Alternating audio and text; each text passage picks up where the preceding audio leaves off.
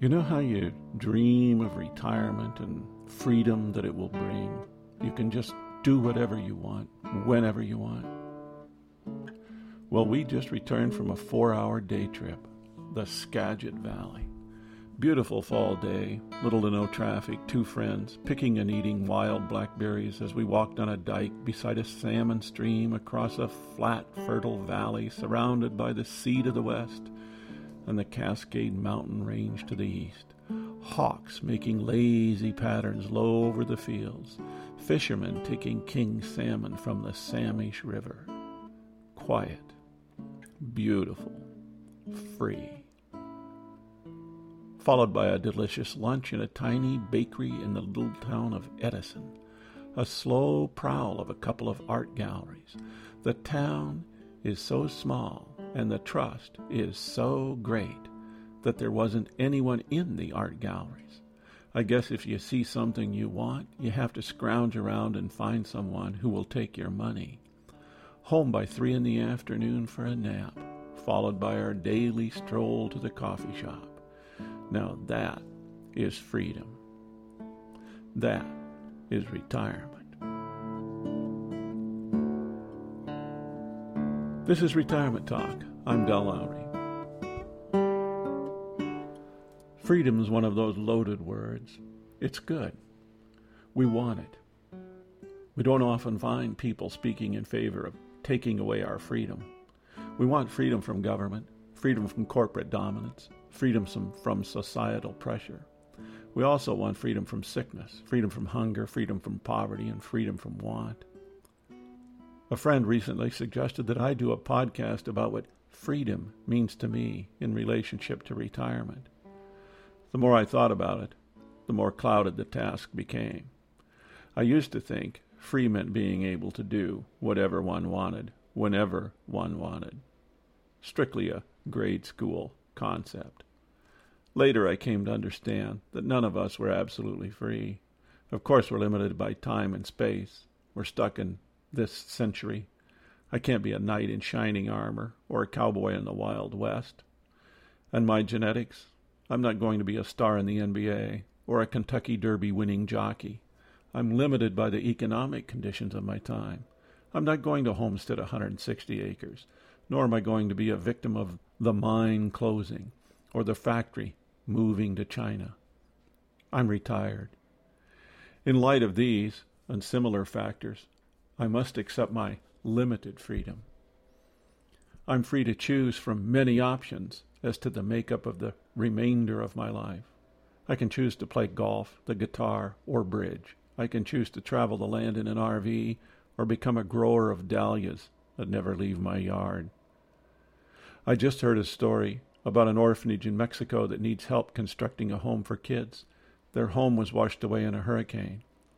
I could take a hammer and go down there this winter. I know one guy who is doing that very thing. We retired people really want the same thing we've always wanted. We want to affirm ourselves in our daily lives. We want to have a way of self-actualization. We want to matter. We want to be able to choose. What it is that we choose really doesn't matter. The beauty of retirement is the enhanced freedom to choose. We're no longer bound by limitations of occupation, career status, mortgage payments, or young children. Generally, we're freer than we've ever been. Some of us have difficulty with this freedom. Retirement just doesn't suit us. We hesitate to choose, linger, retreat. We struggle all of our waking hours. We refuse to choose. Of course, it's not easy to think and then act. Some of us have difficulty with this freedom. Retirement just doesn't suit them. They hesitate to choose. They linger. They retreat. They struggle all of their waking hours. Of course, it's not easy to think and then act. We're faced with a similar dilemma when we're children standing in a candy store and told by our parents we can have only one piece of candy. It isn't a comfortable moment. Luckily, our parents force us to choose and act. Retirement does have the extra difficulty of not having anyone standing at our side, insisting that we choose and act. This is where Nietzsche's philosophy resonates. He encourages us to step out on the edge and take a risk. He encourages us to break ourselves in two and become something greater than that which we are. Retirement offers us this opportunity. We're free in so very many ways. The old adage, we're free only insofar as we know we are free, takes on enhanced meaning. Some retired folks make choices and act. We have time to think, and we have time to act. I made a list of what was important to me when I retired, what I wanted to do. That was 27 years ago. I have completed everything on the list. I've lived longer than I thought I would. The retired stage of life certainly offers us this opportunity. I keep thinking about the old woman dressed in black and sitting on a porch. You may recall an earlier podcast when I told of following this walking funeral procession down a narrow street in a small village in Greece.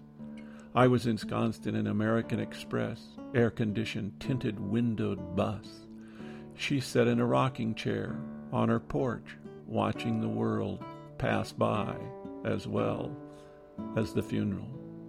The image is yet so very vivid in my mind's eye. It has been over 40 years. I've always wondered if she chose. I wondered if she had choices to make and made them. I like to think that her choice was to sit still and consider the lilies of the field. If that was the case, I admire her resolve. This is Retirement Talk. If you have questions, comments, or suggestions, contact Del at retirementtalk.org.